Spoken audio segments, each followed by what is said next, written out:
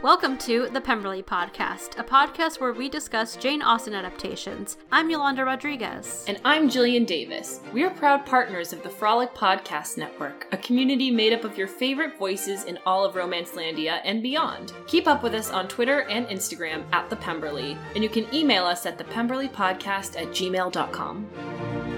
Hello, everyone, and welcome to a very special episode of the Pemberley Podcast. We're still on hiatus as we, decide what our next adaptation is going to be that we're going to talk about, but we've had so much Jane Austen breaking news over the past couple of weeks that we decided to make a whole episode dedicated to all those updates. Later, we will be joined by Bianca Hernandez-Knight, who is an active member of the online Jane Austen fandom, to give her hot take on all of these changes that are happening. But for now, we're going to start with some updates of our own.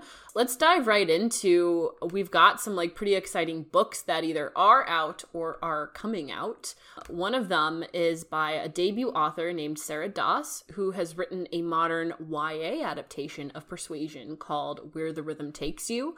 I have heard a lot about this book. I love the cover, and I am excited for her to be a very successful person, and hopefully this is the first of many books to come.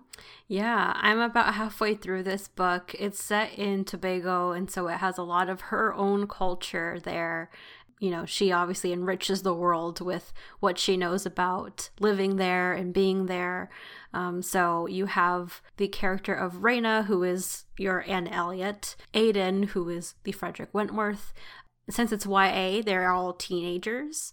So it's funny because, in Persuasion, obviously the time gap between Anne and Captain Wentworth seeing each other is years. It's like a decade or more.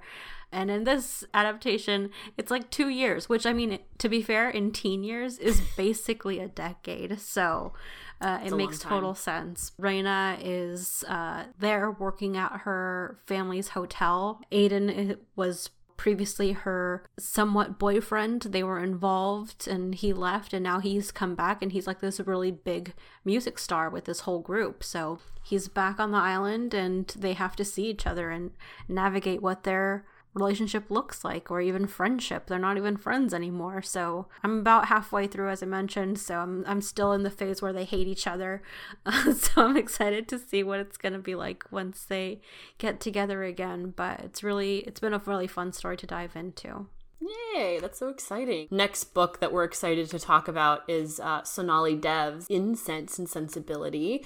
We haven't gotten our hands on that yet because it doesn't come out until July 6th. The last book that she wrote, that we covered on the podcast, was Recipe for Persuasion. So love having all of these out. Yeah. Really excited for In Sense and Sensibility. I will say, in terms of Jane Austen books that are my favorite, Pride and Prejudice squarely at the top, but Sense and Sensibility I think is my next favorite after that. I'm really excited to see what she does with these characters in the next part of the Rajay family saga. Yeah, which we already know a little bit about it because the way that Sonali weaves in the other characters, we've kind of already met protagonists of this next book. So the book is going to be following Yash Rajay, who is California's first serious Indian governor candidate, and he's someone who has always known what he wants. We're going to see his story, and also we've met India Dashwood before in Recipe for Persuasion, so now we're going to see more of her story. I believe she is, and we know she's got a sister. Her name is escaping me right now, but is India the one who owns the yoga studio? Yes, yeah. I can't wait for a politician to date a woman who runs a yoga studio. I just feel there's your conflict right there. There it is. I feel I already know what's going to happen. I know how they're going to meet. It's going to be amazing. Well, they know each other, but I know how they're going to grow closer together, Well, I can't wait for that. Perhaps we'll cover that next. We don't know. We can't tell the future, but we can. The next book that we're talking about coming out is by another previous guest who is very beloved by us, Susanna Lane, who is the author and screenwriter of Mr. Malcolm's List, which is obviously an adaptation that we talk about all the time. she has come out with another book called Miss Lattimore's Letter, and that will be out on August 10th. And it's a new world. It's not like a spin-off of Mr. Malcolm's List. It's kind of like a new world, new characters, fresh slate. So speaking of Mr. Malcolm's List, this has been one of those stories that we've been following for a long time because we're so excited for it. They actually finally filmed at the beginning of this year, which is an amazing accomplishment given all the restrictions that there have been on filming and for safety reasons. So I'm glad they were able to do it safely. But previously, I mean, we've seen the journey of this. I feel like we've also been part of the journey in some way because we've been following updates along through just headlines. In the short film, Gemma Chan was actually the lead role. I think timing-wise it didn't work out, so then Constance Wu was going to be the lead, which was really great. We were excited. But unfortunately, it seems like timing also didn't work out for her. So then they cast this really great actress, Zoe Ashton. Really excited to see her. She's got this really exciting role in Captain Marvel 2 coming out. So I feel like we're going to start to see her name a lot more. So it'll be very exciting to have her attached to this movie. And then also someone who's very familiar to the Regency world, Theo James, is also going to have a role. He was actually replacing Sam Heughan. And then Ashley Park, who, if you've seen Emily in Paris, she is Emily's best friend that she comes to know and is really her guide to understanding Paris and the culture. So really excited to see her as well. It looked like so much fun. I was definitely keeping up with Emma Hawley-Jones, the director, her Instagram stories. So I felt like I was there, even though we couldn't be there. Not like we were invited anyways. But no, but I feel like it's important that our listeners know that in our heads, in our wildest dreams, and in our hearts, we invited ourselves to set. Granted, both of our passports were expired. Yep.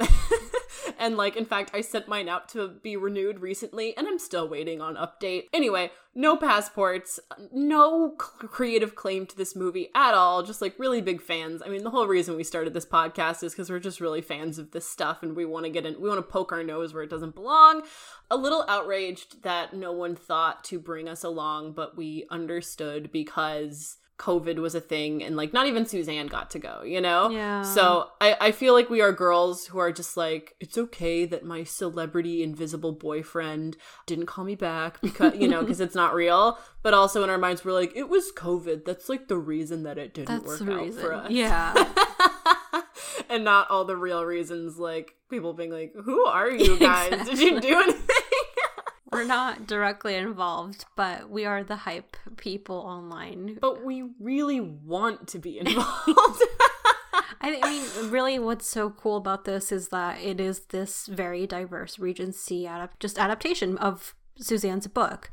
Even before all the Bridgerton just soaring popularity that happened, in December through the beginning of this year, this was a story that has also been in this world but just didn't have the spotlight just yet. So it's going to be really cool to see once it does get released and once it does come out, how it also fits into everything that we're going to be talking about very soon, of all these new adaptations coming out and even the diversity that is finally being included in these adaptations. So transitioning out of Mr. Malcolm's List, we also wanted to give some info, just a huge info dump on Jasna Southwest, the Young Filmmakers Contest. Full disclosure, Yolanda and I are on the Young Filmmakers Committee. As we entered the contest last year, we won first place in the over 20 category, and now we are on the committee that is making this year's YFC event happen, and hopefully it can happen in person as well. Yeah, that's the goal, which, just in case you don't know JASNA, it stands for the Jane Austen Society of North America. They have many chapters across North America and just a lot of Jane Austen fans and really awesome events that they put on all year, which for the past year, all the events have been virtual, so at least it's been way more accessible than before. So the Young Filmmakers Contest started in 2017, I believe. Last year was the first year they had opened it up to non-students, so anyone under 30. That's when we entered, and it's been a lot of fun being part of the committee and shaping a little part of this contest, and hopefully we'll get even more awesome entries from hopefully some people who are listening in right now. If you want more info, you can go to jasnasw.com and find info about their Young Filmmakers contest. You don't need a fancy camera to make a short film. You can literally use your phone, use what you have, and I think it'll be really exciting to see what people make. Really, the only prompt is making a 5-minute short film inspired by Jane Austen, or, you could be adapting a part of one of her books too, but really it's like anything within the Austen world that you want to take on. A 5-minute story, that's your prompt. Go and make things. You have all summer to make something. So even if this is your first time making the film, even if you think maybe nothing will happen, make it. We really we want this to be a hard decision. We want to see a lot of creativity. I've even seen TikToks that aren't even a full 60 seconds that incorporate Regency letter writing with the plot of Mamma Mia. I don't know if you're also on Mamma Mia Regency TikTok. That's definitely a thing that happens. What was really fascinating about seeing our class of winners for over and under 20 is we all had the same prompt and we all had really different results. And that's what I really love about it. There is no such thing as too creative or too crazy or too weird if that's your jam. If you love filmmaking and you've read any Jane Austen book or even just seen the movies, we encourage you to make and submit this short film. 5 minutes or less. Make your comedy, make your tragedy, make your longing drama kind of situation. Make your incorporate your favorite movie of all time with a Jane Austen prompt. I think that there could be so many creative mashups and reimaginings and anything, and we're just so hungry to see that. And I just feel we've got the best judges, and I would love for them to see that too. Sky's the limit. I really believe that. Enough about us. So joining us today is Bianca Hernandez-Knight, who is a Jane Austen fan. She runs Virtual Jane Con. She's an avid cosplayer and runs her blog and socials under Book Hoarding.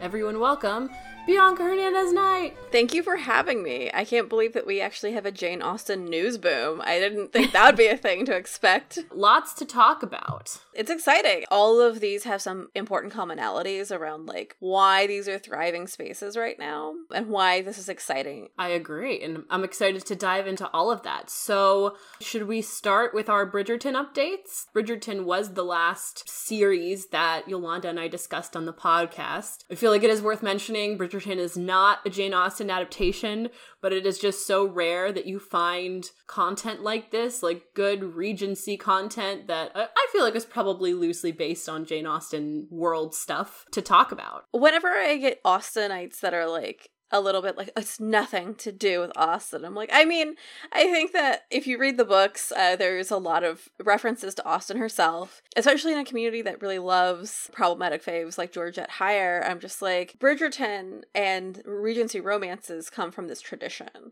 And all of these are 100% influenced by Jane Austen. So it's kind of one of those, it might be a little bit chicken eggy, but definitely Bridgerton comes from tradition that is rooted in Austen's works. So that's why I'm always no, it is important that we talk about this, because not only is it sexy AF, but it's really talking about this genre and kind of a meta commentary on where romance has meandered to. Absolutely. Tell us a little bit about how you feel about the franchise. I watched the show first because I don't often get to experience something without reading it first. And so that was one of the few times I was I'm going to do it. I'm just going to watch it blind, not have any idea what I'm doing. I really liked it. I read the books after. I felt the show definitely has a lot more strengths than the books.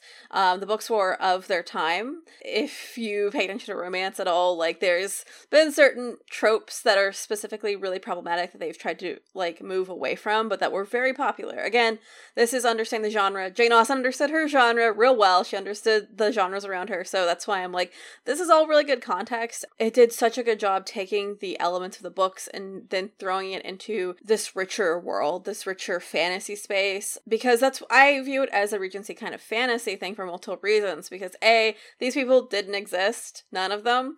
And then on top of that, they just went with a vision that I think was really cool and specific around around not only the costumes, but how they use the dancing, the music, all of these elements they put in. I always think about the Coppola Marie Antoinette. They use modern music. They use like Converse in the background. They use modern color palettes and all these things and pop art to make it this really different thing. And I think Bridgerton did that with Regency. And that's what's exciting to me. And they also actually did the thing that I think a lot of us have been asking for, which was they cast diversely.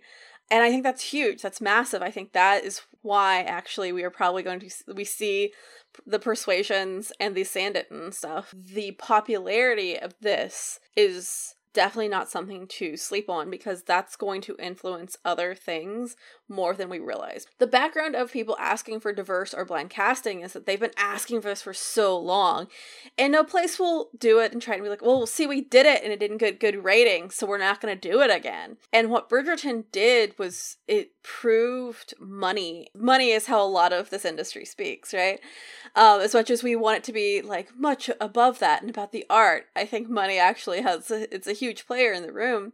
And Bridgerton was almost like the proof of concept for making a diverse romance. Specifically, when I say romance, I mean an adaptation of a romance novel. That is its own thing. It's its own genre. And I think like what it did was it showed this is why people, yes, want diversity, but then also why people have been begging for romance novels to be adapted, because they are like a extra sweet, wilder version of soap operas, but they're different. I think that's going to be a really important thread that Bridgerton's success is going to, and already I think has led to specific casting choices and specific renewals. This money that came from this is going to be a massive player beyond just what we're going to talk about today. Like, there's going to be things that are announced years down the line that you will probably be seeing a direct line to Bridgerton's influence. It's really interesting how Bridgerton we've already seen that impact, but also I think you can even look back to like how Hamilton was also a little bit of how that influenced so much of the diverse casting that we've also started to see, and maybe even what part that played into Bridgerton then also getting made. So it really is like this little bit of domino effect of like these big hits that kind of sprout up and create these very passionate fandoms that then just go into the next thing and the next thing, and now hopefully even more awesome romances will get made. And 100%. I think Hamilton definitely has an influence. I think for me, there is a distinct difference between audiences for theater versus for on screen. And I think for me, the importance for this was that Hamilton was this beautiful thing that people were like, oh yeah, see, no, we do support POC in the arts. We do. Right. And I'm like, but do you? Like, and that's what's like, my kind of thing. I'm like, yes, I have seen diverse adaptations of Austen on stage many times, but stage is so different, right? And I think like Hamilton was this massive influential moment, but definitely Bridgerton borrowed and benefited from that. But I think that was like the proof concept of we can do this on the big screen too, and it can be successful. Because I think there were some people who were not pleased about Bridgerton because of its quote accuracy, and I'm just like, please leave. I don't need you in this conversation at all, because arguing over hairpins, I feel like you missed the point. I feel like you're not having fun anymore. Yeah, it's very true. I'm a TikTok addict. I don't know if anyone, I know Yolanda knows about it, but it makes me really think about like just connecting all these dots of like the Hamilton to the Bridgerton to the, the other adaptations that we're going to talk about later. There's this audio that goes, how did this become this? And I just like, I really see that like moving forward. Bridgerton was not only like commercially successful, is putting it lightly, because it was like the biggest, like it was like one of the most viewed shows on Netflix for weeks and weeks and weeks. And it's great because you're right, like for Hamilton, that was like on Broadway where the tickets were famously expensive and like not everyone could go see that. Whereas Netflix is something that's accessible to a lot more people and they can just enjoy the series. And it's, I guess we can sort of dive into like the news part of it, which is a couple of news points. Number one, it's been renewed for seasons 2 and 3. I'm sure it's going to be renewed far beyond that as well. We are at least getting Anthony Bridgerton's love story in season 2. They have announced that Simone Ashley is going to be playing his love interest, which I don't know if anyone here has seen Sex Education, but she did an amazing job playing this girl Olivia in there, and so I'm very excited to see her in season 2. Another news point is that Roger Jean Page will not be returning for season 2 and probably not for anything else. I mean, it makes sense. It's a really bad part on the production side to not have him in a contract to at least appear in season 2 and beyond. He did his story. His story has had that ending, and now he can move on. And so really, I mean, it's getting to see Daphne, at least in the world, but it is going to be all focused on Anthony. Sad. I know there's a lot of people are very sad that he won't be returning at all, because he was such a big draw for a lot of people, and seeing someone who is a man of color being that romantic lead and really being the one to be the face of that romance was really awesome. You know, we'll just have to transfer that love over to Simone and, you know, just continue to see this show thrive. I think, like, as much as it was a bummer, I still get there are multiple things at play for him not to return. A, he didn't have the contract. B, I'm sure he's had, and we know because he's been announced in a bunch of stuff, he's had major offers. And he's also talked about how he's been snubbed before because people are like, oh, we don't want to cast a black man in this thing. He's in a space where he's won awards. He's projected in this wonderful space. And I also know that this isn't a scenario that he could just pop on for a cameo. Yes, romance novels are generally going to pull back from the main couple every time because that's just how the genre works. Yes, this show has done a lot to, like, interweave the other characters into season 1 so that you see everybody. I'm sure they could have tried to do that if we weren't in COVID production times, too, if he hadn't taken other roles, too. And I think a lot of people don't understand production. In COVID times especially, you are basically in a massive bubble. If you leave that bubble, you screw over, like, weeks of production, basically, if you put that in jeopardy. And I don't think that they would want to have him basically quarantine for like a month plus for like a 1-day shoot, right? And I don't think he would want to do that. And I think, you know, at least like that's my kind of understanding of generally how that's been working for earlier in the year, at least around those productions. And I just think understanding what that kind of time commitment would be for him, I'm like, who would want to do that? Like, I wouldn't want to like quarantine for like 2 weeks to work 1 day and then have to quarantine 2 more weeks before I could do my next job. Like, I just think most people, if you really kind of thought about it in those terms, where it's work, but also like you're missing opportunities because he could be doing a full production that does pay him for more than just a 1-day gig. And I think that's fine. I think too, he probably doesn't want to end up typecast. I think that could also be a concern. I think that's a major concern. Also, when we talk about Theo James later, I'm just gonna say, I think that like that's really relevant because certain men in period and costume dramas have suffered from this too enthusiastic fan ravings. People who like kind of cyber stalk them and like make them into like this thirst trap. Like I know Aiden Turner from Poldark has kind of talked about this and dealt with this.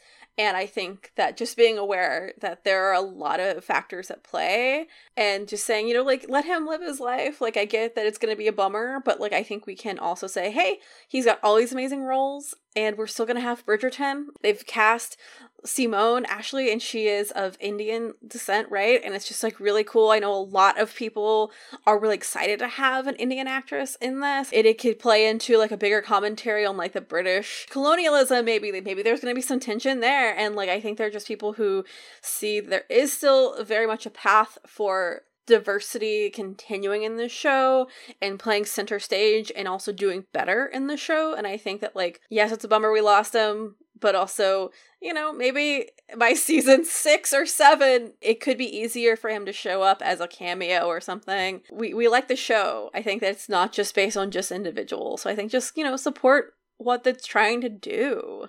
I agree, because it's very much an ensemble show. I mean, the most famous person in the show is Julie Andrews, and we only hear her voice. We don't see her at all. She's our gossip girl. And so I think it's like amazing that, you know, Regé-Jean Page was just like the shooting star whose career really took off from this show. He's just sort of like too famous to make guest appearances as well. So I agree with like the whole quarantine thing. And I'm like, also, everyone wants to meet this guy. So hopefully we will see him in many amazing roles to come. Another sort of Bridgerton update that we got is that we are getting a spin-off about young Queen Charlotte. We are going to get to see young Violet Bridgerton and young Lady Danbury. So Jess Brownwell will be the showrunner of Bridgerton for seasons 3 and 4, taking over for Chris Van Dusen. But yeah, we're going to get a spin-off, longer than I just said a couple minutes ago. And looks like we're going to get a lot moving forward. I mean, I think there's like a whole 8-year plan. That's like their ideal. I mean, it's 8 books, yeah. What's going to happen, yeah. So I think just depending on the success of each season as it comes up, they'll just continue to renew it in like 2 seasons at a time. If there's chances for more and more spin-offs, that's also just adding more to like the universe here. I'm so excited to see young Violet Bridgerton and Lady Danbury, just their dynamic, just because I want to see young Lady Danbury just excel at who she is. So if she's that badass when she's older, I can't wait to see her in her younger days. And also young Queen Charlotte. I mean, just that whole love story is really interesting. And to see like the beginnings of what that was like within their society, because that was something at least Bridgerton did acknowledge, was like it wasn't until the king married Queen Charlotte that everything changed for them. That's going to be really interesting to see how they're going to dive into how, like, what was the impact of that marriage. And so Shonda Rhimes is actually the one who's going to take hold of this spin-off, which I'm so glad. So she'll be writing it and executive producing it. I think that the big thing I heard a lot of people upset and critical of about the Queen Charlotte thing was everything was kind of explained in a sentence. And in Bridgerton, it's like, love fixed it. And I totally get the criticism. I also totally get that, like, this is the genre where that is just a solution to things. Like, love fixed it is very much the fix it in romance things. But I do get people's concern, and I really hope that this can have its own space to answer those questions, because I don't think that's necessarily something Bridgerton itself wants to answer and deal with. Like, it's trying to just go hard on the romance. Let them. We need that. We need the levity. I think that it would be really fascinating, like you said, to see this play out in this realm as like a young Queen Charlotte and Lady, like, I cannot wait for young Lady Danbury. Whoever's been writing Danbury on screen, done a beautiful job. I can't wait to see the casting choices for this. I'm also really excited for things to focus and center like young women, young like women of color as like the kind of center like who we're following, because I think like that's been the big thing that's kind of missing from these things. It's like, yeah, I mean, like, it's cool that you have, you know, men of color in these things, but women of color also want to see themselves reflected in this space. So it's, I just am really excited to see, again, the success of Bridgerton doing the other things that audience have been asking for, to see themselves reflected on screen, but also, the gossip that's going to happen, the like intrigue under like Lady Danbury and Queen Charlotte and a young Violet. I just can't wait. It's going to be the one to beat. All right, let's move along to another adaptation that is in the works in several different forms, which is Persuasion. Now, we're going to have to break this up a little bit because as far as we as civilians know, there are 2 Persuasion adaptations. One of them that I feel like we've known about for longer, starring Sarah Snook. She's most famous from Succession, and she is in the show married to Matthew McFadden, who was Mr. Darcy in the 2005 Pride and Prejudice. So there's the Sarah Snook version, which I think is going to be true to like the period. And then there's the Dakota Johnson version, which is allegedly going to be modern day adaptation, and that's happening like right now. Like, they're in the UK, they're in pre-production, that's like about to be filmed, and they've announced a lot more of the cast. So which should we dive into first? I mean, the Sarah Snook one, we don't actually have a lot to go off of right now. We just know that there is a female director behind it and also a female playwright. So there's like a really solid female team that is actually ushering this one forward. Joel Fry, who has mainly had a lot of supporting character roles, is now taking like this really big leading role as Frederick Wentworth. It's a big deal because he is a Black man, and, you know, we haven't been able to see diversity in these more, I guess, period accurate adaptations. Yeah. It's going to be really great to see him. I mean, he's been more of a comedic actor and a little bit more of that goofy kind of friend. So I'm really excited to see how he's going to do in this. I think people were pointing to like, he was in Game of Thrones too. He had like dramatic roles. I'm like, all right, cool. So I'm excited to see. I am really excited because the universe finally heard me asking for Persuasion adaptations. I also was like, asterisk with like, not just white people, please. I'm stoked for this. Like, I'm excited. All of us are on the same page where we've heard they are potentially modern versus Regency adaptations, but there hasn't been concrete, like, there's been, like, kind of allusions to it, and I'm True. like, listen, I need concrete stuff, but I am definitely down for both of them to take different takes on it. I'm down for this one to have that tension there. I've seen some Austen people not happy, because they're like, but that would make Sir Walter potentially racist. I'm like, yes, Austen specifically set us up to hate Sir Walter. I don't know why you would want him to be a sympathetic character.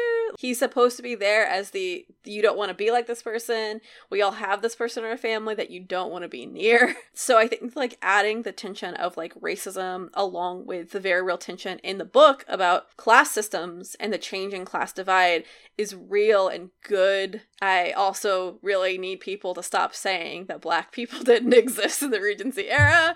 Specifically for this time, like, yes, Black people existed. Don't know why we need to keep saying that, but that was the first thing that people were upset by when they heard the casting for this Wentworth, and I'm like, I need you to stop. Also, please look at history. Alexander Dumas' father was a high-ranking military official in the Napoleonic Wars. He was a Black man. Yes, Alexander Dumas is a Black man. I don't know if all of our teachers taught us that when we were in school, but I think that, like, this is going to be really important for those discussions, in my opinion, because I think, yes, we have these lily white adaptations of Austen, but I'm very excited for these adaptations to actually dig deeper and for us to have these real discussions about history wasn't just all white, fam. I know that we really, really love our fave versions, but they also have helped in this whitewashing of this space and this genre and this period. So that's why like things like Bridgerton get me excited. I'm like, yes, let's pump all the diversity in there because London would have been diverse. Like,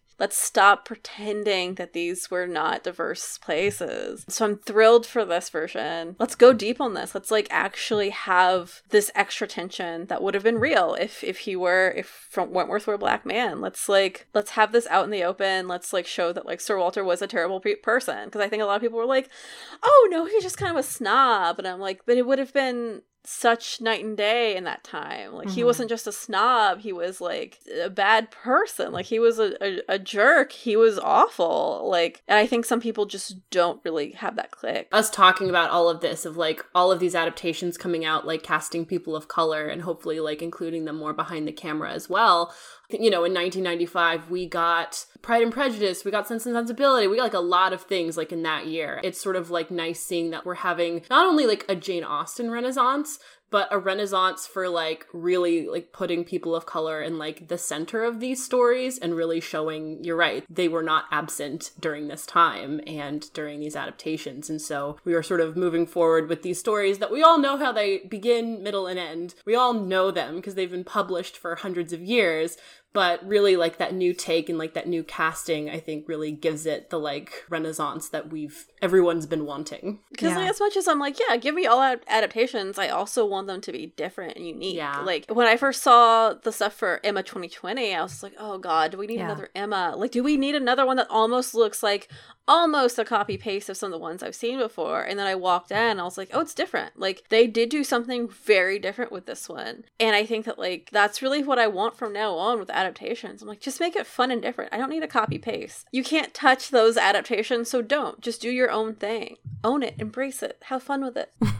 I think it's actually really nice when we get new adaptations for, like, different generations. But I agree that, like, if you're just gonna, like, cast the same people, tell the same stories, have the same costumes, have the same everything, what's the point of making a new one? So I have this thing too about why it is important that we keep making adaptations that are more representative of our time. I do this talk about Mr. Darcy Through the Ages, where I show the visual representations and why it's really important for us to think about them, because they represent more about our time and our perspectives on Austen and on romance than they do about her books. Like, Colin Firth jumping into a pond, while sexy as hell, is not in the book, but it's still really important because that was, like, a steamy moment for cinema, and I'm like, or for TV, I guess. And I just think that's, like, really important that we keep in mind that some of the things we remember most about them are far more indicative of our time and our like culture dynamics than they are about her time. And that's why I'm always just like, yes, there can be some feed between book and movie, but I think that's why I'm like, adaptation just owned the time period. Like, that's why Clueless is timeless, because it went with a vision. And I feel like that's why I'm like, yes, go with a vision. The book can be informative. What's stronger, I feel like, is when you have that like vision for what that story is going to actually be. I think going into then the Dakota Johnson persuasion, we know that this will be a fully modern adaptation, so they can really create that vision and run with it, as since it's set in modern day. They announced it. I feel like it was a little bit of the Bridgerton effect too, just because they were like, great, people want more of these stories, and romance is really big. So they greenlit that real quick, and we're like, we're filming this tomorrow. So Dakota Johnson is Anne Elliot. We know that Henry Golding is playing Mr. Elliot, her cousin. And we have a pretty unknown actor, Cosmo Jarvis, who is playing Frederick Wentworth. So that just, all the fan castings had to delete whoever they considered. And we're like, no, we didn't get that on our bingo card. We don't know who this guy is, but I think in that way too, he can't really have a lot of criticism because we don't know him. That's also a little bit there, but they announced the full cast too. It's a pretty diverse cast, which is really great. I think if you follow Henry Golding on Instagram, you saw he was already flying out to the UK, so they're probably filming pretty soon. We don't know much about this one too, just the full cast.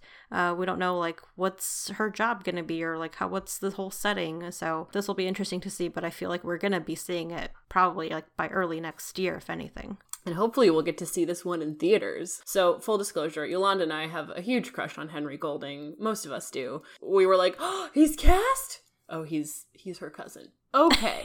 That was a step for us. That was a necessary. I just want to mention that step in the like unveiling the cast process. But I feel like that was for all of us. Yeah. Going back to the Regé Jean, like not being typecast, I think he's in a little bit of that space of he's like, listen, I'm doing these crazy rich Asian movies. I'm already the romantic lead. I don't need to be the romantic lead again. If you saw the Snake Eyes trailer, he's clearly trying to make a hard left away from romance. So I get it, but also I'm sad. It doesn't mean I'm not gonna be sad about it. I was gonna say, I get it, but I'm not happy about it. Here's why I'm willing to give Cosmo Jarvis a chance, because when, we saw Emma at the beginning of 2020, probably one of the last movies all of us saw in theaters before the world stopped, I had no idea who the Knightley actor was. No clue. Oh, he's a, like, folk musician? Cool, whatever. And then, like, I fell in love with him at the same time that, like, Emma was also slowly falling in love with him.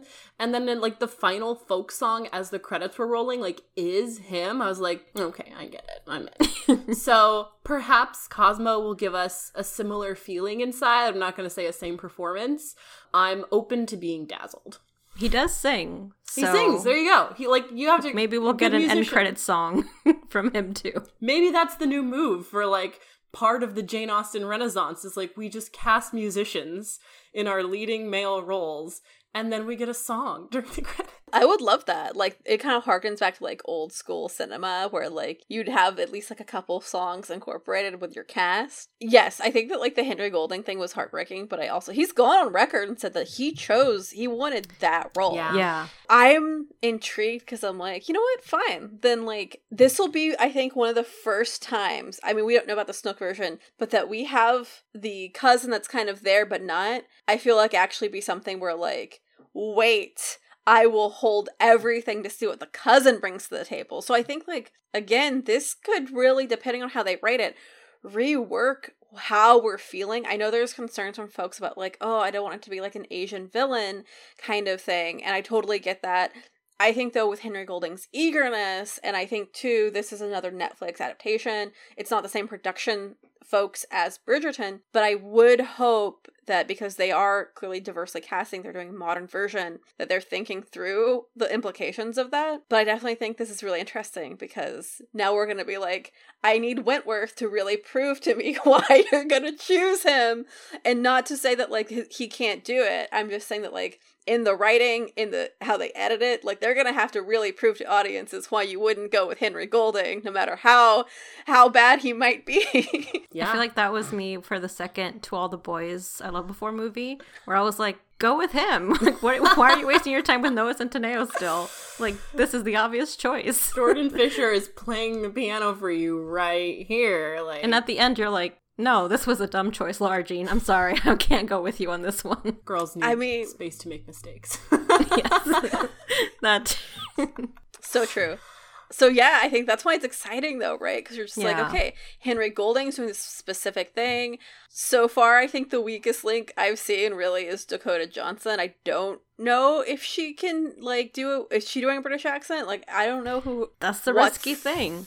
Like, if she does the British accent, I'm like, I'm going to only be focused on that. I'm like, when is she going to slip up? That's a sad thing. But I think if they just let her be American, fine. Like, just do that. Don't make her do the British accent. I feel like I'm still recovering from her lying about how much she loves limes in her Architectural Digest interview. I'm like still in recovery, so we'll she's see. A great actress. She is. She fooled me. She fooled all of us. I mean, she had her cultural moment taking down Ellen, so like we don't know. Like I think like to me, it's always just a risk for the accent thing has always been like like Anne Hathaway as Jane Austen was like. Like it's interesting. It's a modernization because it has the ability to have her just be American. They announced that Richard E. Grant was going to be in this, and a lot of us are assuming that he could potentially be Sir Walter or her father. Let's just hope that they let people just kind of embrace the part that's good for them, that's right for them, and just run with it. Maybe she grew up in America and her dad's in England. Hey, who knows? Has anyone here seen The Wedding Date with Deborah Messing? Yes. So, I mean, I figured I just, like, wanted to... It's also for our audience. It didn't really make much sense to me how, like, you know, she was American, her mom was American, she married a British man, and then, like, had a child with him, and, like, she was raised in England, and, like, that was Amy Adams, and they all were American. That didn't make much sense to me, but we showed up for it, you know? Oh yeah. I'm willing to suspend some disbelief. Like, I'm here for us to just enjoy things and see where it goes. So I'm excited for this though. I think Netflix definitely, if they do this right and if they really go hard on it and it blows out of the water, I think like we could really see this also helping with other Austen adaptations going forward. Well, speaking of other Austen adaptations going forward, let's move on to Sanditon. Bianca, you have your I have thoughts about this face on. Would you like to bring us into the news? Okay, so Sanditon was revived from its zombie-like state, and it is coming back for 2 seasons. Shockingly, 2-season renewal. This is really interesting because, yes, I think there's 2 things at play. Like, as much as, you know, I appreciate the fans that were really campaigning for more seasons, I also think Bridgerton impacted this. I know I'm unpopular when I say this. I know that people are mad at me when I say this. But I also think that as we've talked about all these things, we've talked about Hamilton making a ton of money and being a major moment, and we've talked about Bridgerton making a ton of money, being a major moment. I really think that Sanditon's renewal is more so based, much like we're seeing the Persuasions, I think it's more so based on the fact that Bridgerton made a boatload of money. That's why we've seen also the changes behind the scenes. Apparently there's going to be more people behind the scenes that are Black, which I know was a criticism of the first season. It could easily shift to focus on Miss Lamb's story, Crystal Clark's character, and I think it could easily be, if it does that, if it decides to pivot back toward that, because that was a rocky first season, I'm just gonna say. I think that they could really have potential for a beautiful story that could bring in those Bridgerton folks and make that money. Not only for for all the production companies involved, because it's a kind of cascading ladder. It is a bummer that Theo James is not returning, but I think all the things we've talked about are why he's not returning. Not wanting to get typecast. He didn't know there were going to be more seasons, clearly, and I also think there's been a big risk of him just becoming overly sexualized by certain community people, because he has been. I mean, I'm just gonna say the thirsty Jane Austen community, is that what you're talking about? Yeah, thirsty fangirls. I think that, like, that's already been a thing he's experienced, and he apparently, even before the pandemic was, started, I think he was also seeing that, like, IRL, because Sanditon premiered earlier in the UK than it did in the US, and I think that was probably a very informed choice on his part, and I think that's fine. I know a lot of people are like, no, I demand a happy ending, and I'm like, I mean, Jane Austen writes people getting jilted. Willoughby, I think he breaks Marianne's heart, and he's kind of gone from her story, and I think that's fine. I think they could do the same here and have Charlotte have a stronger, story, and have a stronger relationship to Georgiana. I feel like they dropped the ball in that relationship hard. Oh, yeah. That has been discussed. I think, at least what we know, too, is that the new showrunner will be Justin Young. Andrew Davies will still be involved, but Justin Young will be the one who is driving the seasons going forward, which he was actually the one who wrote the first few episodes of Sanditon. So I do have faith in him, because if he's the one who set up Georgiana's story in that way, and their friendship with Charlotte and Georgiana, I feel like they're going to be in a more solid place going forward, versus the latter half of the season where, like, as you said, it was fully just dropped off, and we didn't even say a goodbye from them. Like, these two best friends didn't say goodbye to each other. So I'm hoping for the best now that they're going to have more diversity within that writer's room, and more of a focus, hopefully, on Charlotte. And seeing Georgiana would be great to have more of her story also threaded in. Theo James not returning, his statement included the fact that he said he liked that broken fairy tale ending between them. So I don't mind that Sydney Parker isn't going to be returning, just because I think they weren't a great match. I think she was someone who was very bright-eyed coming to Sanditon, and like this very older, attractive man was like someone who she just gravitated toward. And I don't love that he was at times verbally abusive towards Charlotte, so even in public, and she just took it and was very passive. So I'm excited to see Charlotte now learn from that, move on, and go into her next journey in a stronger place. I was a fan of young Stringer, but also open to new leading men. I just don't think she saw him in any kind of romantic possibility. Who knows? Maybe we'll see young Stringer in a different light if he does return. I think, too, with the ending of season 1, it definitely felt like they knew that they were going to get a season 2. They were like, we're going to keep going. And then it got cut off unexpectedly. And so it was a little bit of that, oh no, like this wasn't supposed to be like just the ending of the show. It's good at least that like 2 and 3 we'll get to continue to see Charlotte's journey, but I'm also excited to see who else are they going to introduce, because we don't know who else within the season 1 characters are returning yet. If filming is happening later this year, we're going to start to hear more and more throughout the year too. And not only that, but I think what's so interesting to me about like Sanditon's journey is it's different from Bridgerton, Persuasion, and all those other things, because we kind of know plot-wise what's going to happen. I mean, like, obviously, like, when you make a TV show, you want to take these creative liberties. It may not happen exactly as it happens in the books. But Sanditon, I mean, like, for as much as exists in the book Sanditon, the unfinished manuscript, that filled up half of the pilot. And then Andrew Davies invented the rest of it. Now that they've kind of got the,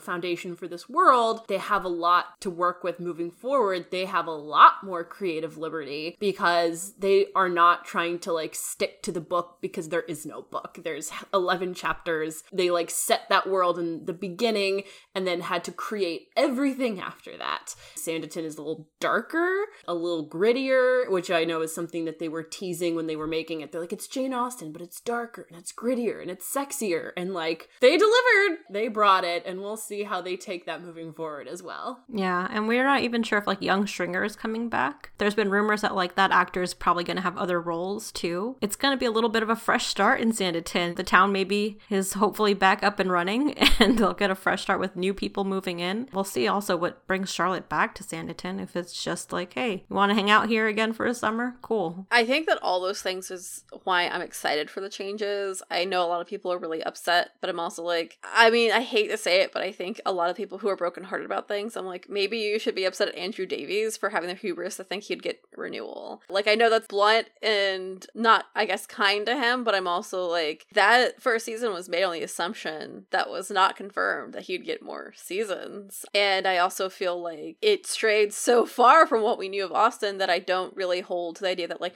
no, it would have she would have focused on this. And I'm like, yeah, but the coulda wouldas don't matter because it went so far off book that we don't know. So that's why I'm kind of in the space of like, the argument that Austen would have done this doesn't track for me. I don't think Austen would have done some of the other stuff we've seen. I think she wouldn't have done, lest we forget, there was like incest in this. There was like, we kind of saw some sex happening. It was TV, so it was kind of like it had to be fade to black. But like normally, like when Yolanda and I talk about these adaptations, we're talking about conversations. We're talking about people emotionally screwing each other over. And we had to talk about like, can we say this on the podcast? Can we like allude to that? Because yeah, they did sort of like go for that edgier appeal. But I feel like we're kind of not in this world where like, what would Jane Austen do? It's more like Andrew Davies has written 90% of all Jane Austen adaptations that have ever been made. I feel like it's just kind of a law in Britain at this point where if like you want to make a Jane Austen adaptation, he's got to write it. I think it doesn't upset me that he's not gonna be at the helm for the rest of the seasons because he's done a lot of it. He's given us some good stuff, but we want some different stuff. Listen, he said he was still available to take on Mansfield Park, so he's still willing to work because he's still out there. I think his time's over. I'm sorry. I'm like, as much as some people really love some of his stuff, I'm like, he's also had a lot of like doozies, and I also don't want my Austen controlled and told by a white man. Like, I'm sorry, but like, can we shift to like have women writing, please? And hopefully women of color writing this stuff, because as much as I appreciate the work that Andrew Davies has done, I also really think that it's time for him to kind of be Rick Riordan and say, I'm going to use my name to elevate writers of color and producers of color and all these people of color, because his time's done. I don't think he gets that. I definitely am just like, he had his time. He's done so much. Let other people have a chance. Yeah. Do for that what James Patterson is doing, where like he's not writing books anymore. He's letting other people write books, and he's just saying James Patterson presents. But it's still, I mean, I feel like it's still his name. I think that's like the thing too, you know? It's like you want the person who's actually behind it to have that credit, and not just like the Andrew Davies adaptation in like smaller font. This actual name is also behind it, so. Yeah. Mm-hmm. I mean, I definitely think it's a way that he could leverage, like, oh, I'm in name hanging out, but let me elevate these folks so they can take center stage, because people are going to see his name and want to throw money at it. And I get that, but I think definitely it's a way that he could be a great ally in this arts community and like promote other people. I don't think he's gonna do it, but I really want him to. Yeah. We can neither confirm nor deny that Andrew Davies is a fan of the Pemberley podcast and may or may not listen to this. It's probably a no, but you never know. I mean, we've had, Crystal Clark on the show. You never know if one of her colleagues is gonna listen to her interview, move it up the chain. I can't tell the future. Well, that's pretty much it for all of our TV, film, Regency, Jane Austen breaking news. Once again, Bianca, thank you so much for joining us on this. Thank you for having me, despite some of my hot takes about certain actors not returning and not being fine. I definitely love all the news. I hope that this is just the beginning of more really cool, fun work being done in this space. I agree, and we love your hot takes. Where can people find you and follow you online? Oh God, why would any of you want to follow me after all that? I'm book hoarding on most places. Just like search for book hoarding, Bianca Hernandez-Knight, and you can find me. I created a Jane Austen Facebook community that is staunchly anti-racist and like trying to be as safe as possible. We can't promise 100% safety because sometimes things happen. We have to explain why defending the Confederacy is in fact a bad thing. Those things happen though. Those things happen. They're real. I think that though we try to address them as soon as possible. So Jane Austen Universe is a place. Come hang out. We definitely want to make a safe bubble for Austen space where we can talk about racism and race. Yes, we want to talk about potentially like, were there neurodivergent Jane Austen characters? Maybe. Let's analyze. I think there were really interesting discussions that happened there, and I just all around want to welcome Jane Austen folks into a place that they can freely discuss cool things about Austen's work and cool adaptations that are coming down the pipeline. Awesome. We love that. We will tag all of this when we release the episode. Thank you so much again. Thanks everyone for tuning into this episode. We hope you enjoyed it. If you want to keep up with us across social media, we are at The Pemberley. We are still on hiatus, but if you want to send suggestions of what we should cover next, feel free to email us at thepemberleypodcast@gmail.com. Bye everyone!